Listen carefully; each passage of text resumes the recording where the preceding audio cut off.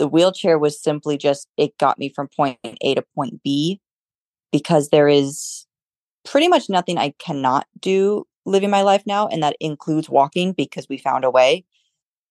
So there's really nothing I cannot accomplish. I just have to find maybe the ramp to get there instead of taking the stairs like my peers. But I get there in the end. Hi, I'm Lolita Milena, and you are entering A World Gone Good.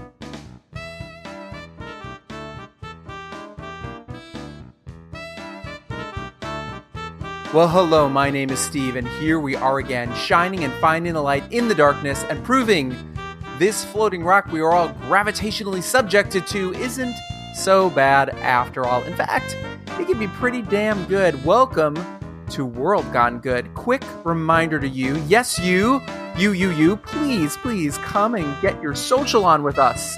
Our favorite place is Instagram. We are at World Gone Good Podcast. We share all kinds of good pictures, posters, memes, or memes, depending on, generation you're in. Follow us, and we will happily follow you back at World Gone Good Podcast on Instagram. Okay, so we all have bad days, right? We all have those poor me moments. It can be a flat tire, or the internet goes out, or for the love of all that's holy, why did they rearrange the Trader Joe's yet again? Seriously, the pita bread goes over here, not over there. What is happening? It is infuriating. I know. Trust me. My God. But then we meet someone like our guest today, and we think to ourselves, what the hell do I have to actually complain about? And the answer is nothing.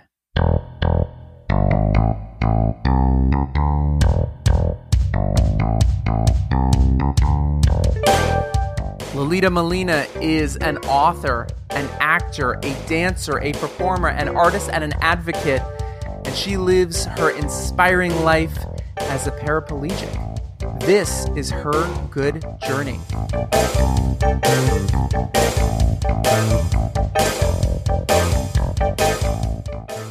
Lolita Milena, I came to know you through your publicist, who has sent me many wonderful guests. She sent me your bio. First question is, when do you sleep? I like to say I have the energy that is combined with a human and a cat. I sleep pretty much when I feel like it. Before this interview, I had just woken up from a nap. So usually I'm someone with a silver tongue, but I might be talking just a little bit slower because I nap when my body tells me to rest. So I sleep on and off, and it's not really 10 p.m., got to go to bed. That's amazing, too, because the amount of stuff you're doing, that's what I'm talking about. There's so many fascinating things about you. First of all, really where I want to start is you were born in Siberia. Mm-hmm. Tell everybody where Siberia is and what that's like. So Siberia is a large region in the country of Russia. I was born along the river border of Russia and Mongolia. I don't personally remember much, considering I was a toddler when I was immigrated to the United States of America. So I don't have many memories, but my adopted father, he had gone to the ends of the earth to get me every piece of legal document information that he could from overseas and here. So I know the logistics of my time there, but I don't have personal memories to look back on. Have you ever gone back? Oh, absolutely not. That. Okay. I like my freedom, and I like not having to worry. So no, I have never returned, and I don't have it high anywhere on my bucket list. You're a foster kid. Yes. What is that experience like? Well, when I was in the foster care system, the family that brought me to the United States, they are the reason that I'm paralyzed. So if you want to talk about what was the foster care system like, there's your answer. Wow. And then after the incident, I was adopted by my now current family. So I wasn't in the foster care system long, but it was very memorable. Can you talk to us about what happened? Sure. It was around 2002. I had been living in the United States for a few months at that time. And the foster father, in the reports conflict that I have, some say it was tiredness, some say it was a drunken rage, some said that he was sober, but he had broken my spine in a fit of some sort of anger. And he had waited, I believe it said an hour and a half ish before calling his wife. And the doctors had then reported to the courts, had he gotten me to the hospital right after the incident, I would be walking today, which was very interesting to read as an adult. But that is the quick Spark Notes version. How old were you? I was around 2-ish years old, yes. Do you have any memory of it? No. Do you sometimes think that's a good thing? I do, and I also think it's a good thing that I don't remember my time as an able-bodied person because I can't miss what I don't remember. So any sense of why did this have to happen to me or any idea of poor me never was in my psyche growing up. That's a really, really interesting way to look at it. When did you come to that way of looking at it? Was it immediately, or did you grow into that way of looking at it? Pretty much immediately because my current family, there are 10 of us all together, and 7 of us were adopted. So I witnessed a lot of foster home stories from them. And I saw all different lifestyles and like walks of life in the home.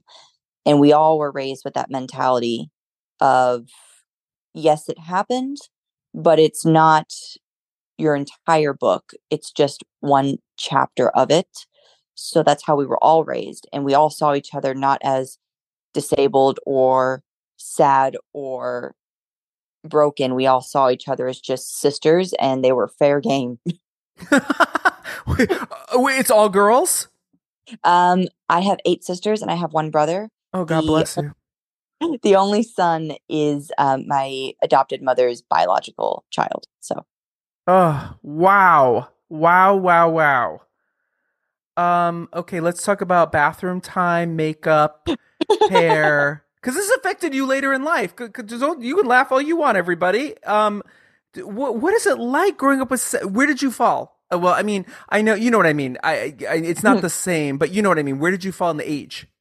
so their ages ranged from what was it, 1971, 72 to 2003, from oldest to youngest. So I Wow. have 2 younger sisters below me. Several of the sisters must have been out of the house, or at least Oh going yes, on with their right, right, right, right, right. 6 of us under the one roof of sisters, including my parents. Then So it what was a lot. happens at Christmas? Does everyone have to get gifts for everybody, or do we do the whole thing? We pick a name. I'm gonna get one gift. Like, how's it work? Literally, if you were on good terms with the sister that month, you got a gift. That's Honestly, how it should be in life. Oh my that's God! And you knew which sister to kiss up to at that point. oh yes, we it was. I liked to think of it as a child of a wolf pack, and you pick and chose in the pack which one pleased you the most, especially if you were the older siblings to the younger. Now, you have went on in your life to do many, many things. The one of the things you did, we're going to get to a lot of this. You had a first novel with a title, or I want to get this right. Is it 2459 or 2459 or 245 and 9? You know what I'm saying? I say 2459, but 2459 has also been used. It's either or. It's the same with 2023 or 2023 because we never know, which way are we saying it. Now, 2459 or 2459, what is this about? So to start with, 2459 holds significance to me because when I was in the orphanage, that was my number. They took away my name and gave me a number. So Wow. that's why I chose it to begin with, because the story follows technically foster daughters, their sisters, but it turns out they were very successful tube babies. They were not born naturally. They were 100% synthetically designed as sleeper agent meets bio weapon, essentially. And they have to decide whether or not they want to go through with their whole purpose of being created, or do they just want to live normal human lives, even though they're not technically human? And that's what the story follows. Okay, this sounds like an incredible graphic novel, right? We just need to get the right artist for you. I know a few. Um, I'm a writer myself. Stories to me usually come to my head as I'm waking up or just as I'm falling asleep. And I like to roll over and pick out the pad of paper I have and write down things like, roller skate, derby, orange, rainbow. And then I wake up in the morning going, what the fuck was that? But when do these sparks come to you? When do you get your magic? In my dreams as well. But my dreams run like a movie. And I've always considered myself very grateful for that, considering this is an art form I love. My dreams, when I fall asleep, they have a beginning, they have a middle, and they have an end. Down to, I was just sharing a dream this morning with a friend who was over earlier.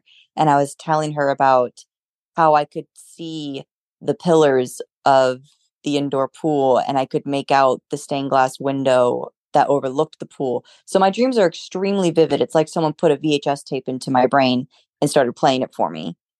I love that you So said VHS tape because you just told us that's all what I grew how up with. you just told us all how old you are. Don't worry, me too, me too.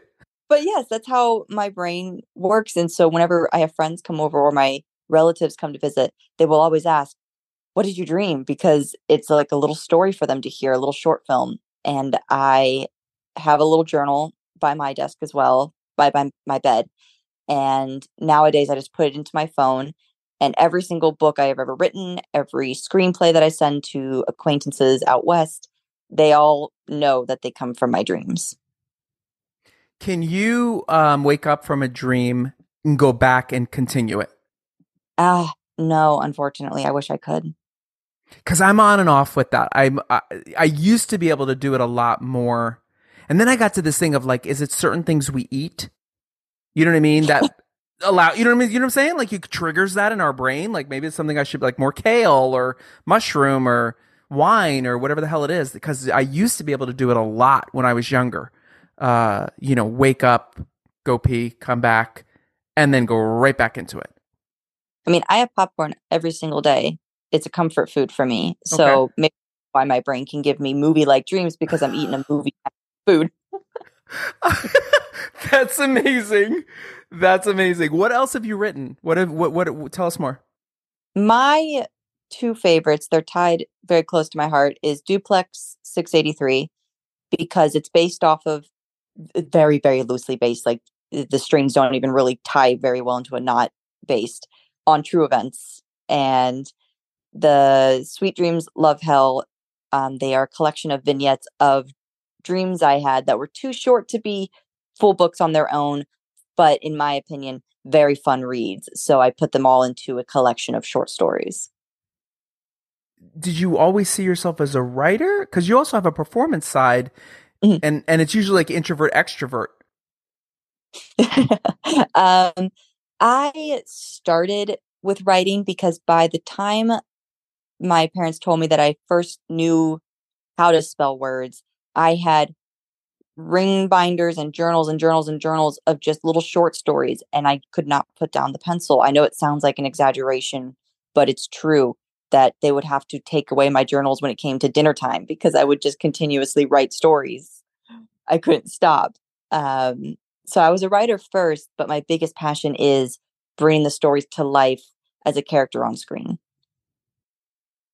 Do you, as a writer, have the full story in your head from beginning to end, or do the characters take you where they want to go?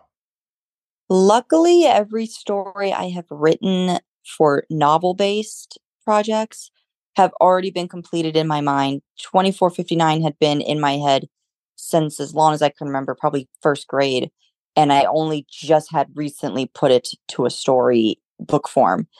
And the dreams obviously had just been recorded over time. And Duplex 683, I kind of built it one day when I was walking with my aide at the time. I was in my walking braces, and I lived not too far from a duplex, and they had a really good, nice, even asphalt terrain for me to walk on and get my exercise. So we were walking, and I saw that there was this giant, deep hole that had been dug in front of one of the homes, and we saw a bunch of caution tape. And so my horror loving brain was telling her, ooh, what if they found bodies in there? Because look how deep the hole is.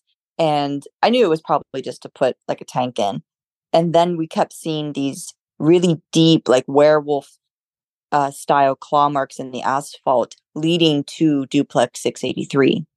And that's where the idea came to my head, that they were framing their neighbors. And I ran back home as fast as I could in my walking braces to create the story. So they come together 89 to 90% in my brain. And then I just tack on that ending. That's amazing. Are you published or self-published? I am self published. Okay, now I've had a few of both, right? Different authors, different choices. What do we want to say? Different spins. What do you love about self-publishing? I can just turn on my dinosaur of a computer, upload the transcript, and pretty much call it a day. And the royalties that Amazon takes out are very minute. I don't even see the dent. So I like being the self-published, and I like the platform of Amazon and their Kindle publishing. It's so amazing to me, and I am looking into it now myself because I finished a cozy murder mystery, and yes, I went out to 50, 60 literary agents who take submissions and got let's see, like close to 30 no thank yous. I got one who was interested in Chicago, and we went the steps of like, send me more pages, send me the full manuscript, and then they turned me down. So I am right on that cusp myself. Here's a question I have for you. Cover art, because I've talked to other authors about this. How involved are you in the cover art? How do you decide, and who do you use? Is it you making your own cover art for your books? I make my own cover art. I'm also an artist. I just don't talk about it as often because my digital art is not nearly as good as my graphite pencil art. But every single cover I make, down to my storyboards to present screenplays that I write, I make the cover art 100% on my own. You've done over 20 theatrical productions. Who's your favorite? Oof. Probably I was a tango dancer ghost in their rendition of the Addams Family. Okay, slow down. The musical? Yes, but not Amazing. yeah, but not like the traveling Broadway, not them. Sure, This sure, was just sure. yeah, this was just a community theater thing. But I had a solo number as a tango dancer ghost, which was so cool, and I got to learn tango for weeks, which was awesome. And every person here is going to ask, were you in your wheelchair doing that? Were you in your brace? How did you pull that off? Oh, I was in my wheelchair. I am trained in about 4 or 5 different adaptations in dance of different dance styles, such as ballet, tango, salsa, contra, to name a few. Okay, again, we're going to go back to my first question. When do you freaking sleep? Again, when my body says, "Hey, we need to like take 5 minutes." You have a quote, just because you have a disability doesn't mean you can't follow your dreams. I came up with it when I was like 10. Does it still hold true? It does hold true. But as I've gotten older, I pretty much see that my disability, it's going to sound cliched, but even growing up, again, my sisters and we never saw the disabilities at all. The wheelchair was simply just, it got me from point A to point B, because there is pretty much nothing I cannot do living my life now. And that includes walking, because we found a way. So there's really nothing I cannot accomplish. I just have to find maybe the ramp to get there instead of taking the stairs like my peers. But I get there in the end. Let's go back for a second to your family because this is a question I have for you. You talked about your other siblings having disabilities. Mhm. Can you take us through some of what one or two or three of what we're talking about? Sure. My one sister is also paralyzed. She's also in a wheelchair. And then my other sister, she was born deaf. So I am fluent in American Sign Language because of that. I know this much. I took one semester of American Sign Language. I know how to say my name, and I know I have a little sign for my name that I can teach other. Because you don't Mhm. spell out your name. Like when you're friends with people, you can just make a little sign on your body. I'm telling you, my, Yes. you know, and then I know how to say, I can speak sign language. I learned it in college. You can speak to me, and then I know how to do slowly up the back of my hand. Right? Am I right? You take your hand and you sort of drag it up the back of your other hand, like slowly. Yes. And then I get a Yes. little that, and then that sounds cocky because then I meet deaf people and I think, oh, I'll talk to, and they start signing. I'm like, oh, I'm fucked. like, do your siblings share the same view of life of you that you have? I believe so. We don't really talk about our insights to one another because, ew, talking to your siblings gross. It's kind of just how we jokingly see it. But I've never really seen any of them have that self wallow, that self pity, because we weren't raised with, oh, you're a little bit different, but that's okay. It's mainly just get to school, get your education, don't kill one another, please, on the bus. Um, be home in time for dinner. We were all treated 100% as normal as we all could be. What is the dream, Lolita? What is your, I mean, besides all these things, if it all came together, is there one thing? I would say I was doing some research for a totally different thing for a college or a high school course. It might have been a high school course because I took a film class. And I noticed, I believe there were only three at the time disabled actors who won Oscars who were genuinely disabled. I think two were amputees and one had hard of hearing Mm-hmm. issues. There were no paraplegics that won Oscars.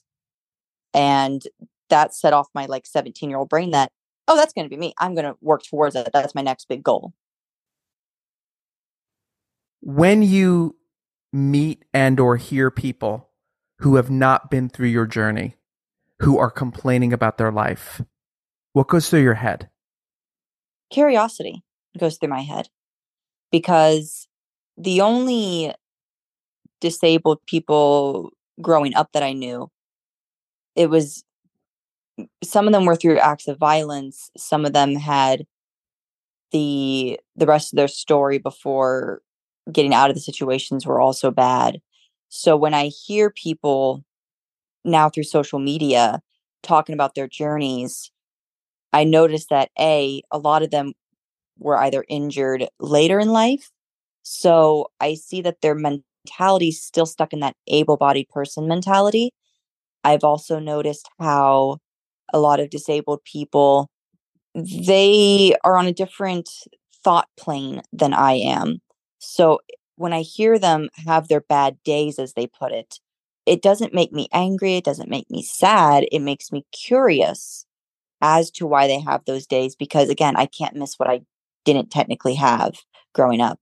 Whereas they are missing those things like being able to walk, to drive their cars normally. Some paraplegics don't know about hand controls. And I thought that was mind blowing that they didn't know. Because again, I just grew up with, oh, when you're 16, you're going to get your hand controls. Instead of getting your first car, you're going to get your first pair of hand controls. It was just all treated very normally in my family. And I realized a lot of people who do find themselves disabled in some way, the majority of their life, they didn't have anyone like that in their life like I did. So it's curiosity comes to my mind. And able bodied people who complain about things that seem so trivial? I giggle. I do. I was raised by Southern parents. My father was from Tennessee before moving. My mother is Native American, Hungarian, West Virginian, my adopted parents. So we were raised that like if you don't have something nice to say, be quiet, offer encouragement if you can give it. You can be curious, but don't voice it in a rude way. We close these shows with 3 questions. Do not panic. You know the answers. Easiest one first. Where do people follow? See how good I am at this show? I deserve an award, everybody. Where do people find you? Where do they follow you? Plug away.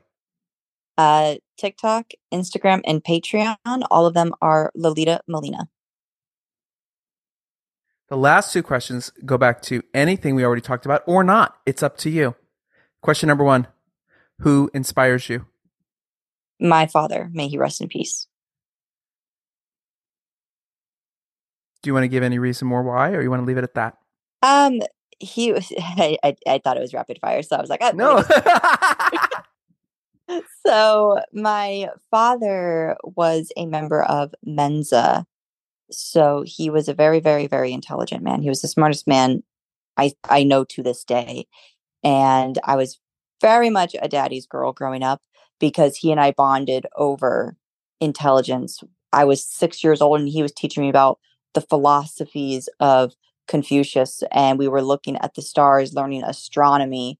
The stars were our thing. I loved learning and he loved to teach. And so he also had the strongest moral compass I think I had ever seen. So he inspires me the most, and I pretty much live all of my life milestones to that standard, if that makes any sense.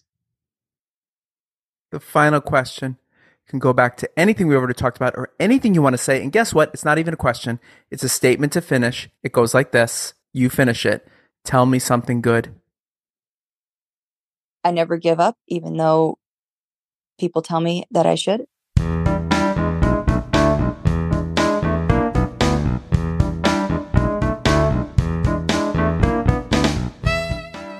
Thank you, Lolita, for sharing your good. Special shout out to Lisa Rodrigo from All My Promotions for helping us book our oh-so-good guest today. Next time on World Gone Good. I don't regret what I did. The thought of those big changes it's not nearly as daunting. I've never been afraid of change, and I'm actually I feel one a-coming. 1 year ago, my 2 good pals, Kathleen O'Grady and Mary Weiss, joined me to talk Change Gone Good. That was the name of the show. I decided we needed a 2.0 version where we check in and see just how good their big life change is. Remember, Kathleen got a new dog, and Mary moved home from LA to Chicago. Want to see how it's all going. And as you remember, I made a big change too. I left my job. Who knows, maybe this catch up with them and me will inspire you to take your own big leap, your own big change, the one you've been thinking about. Until then, be good.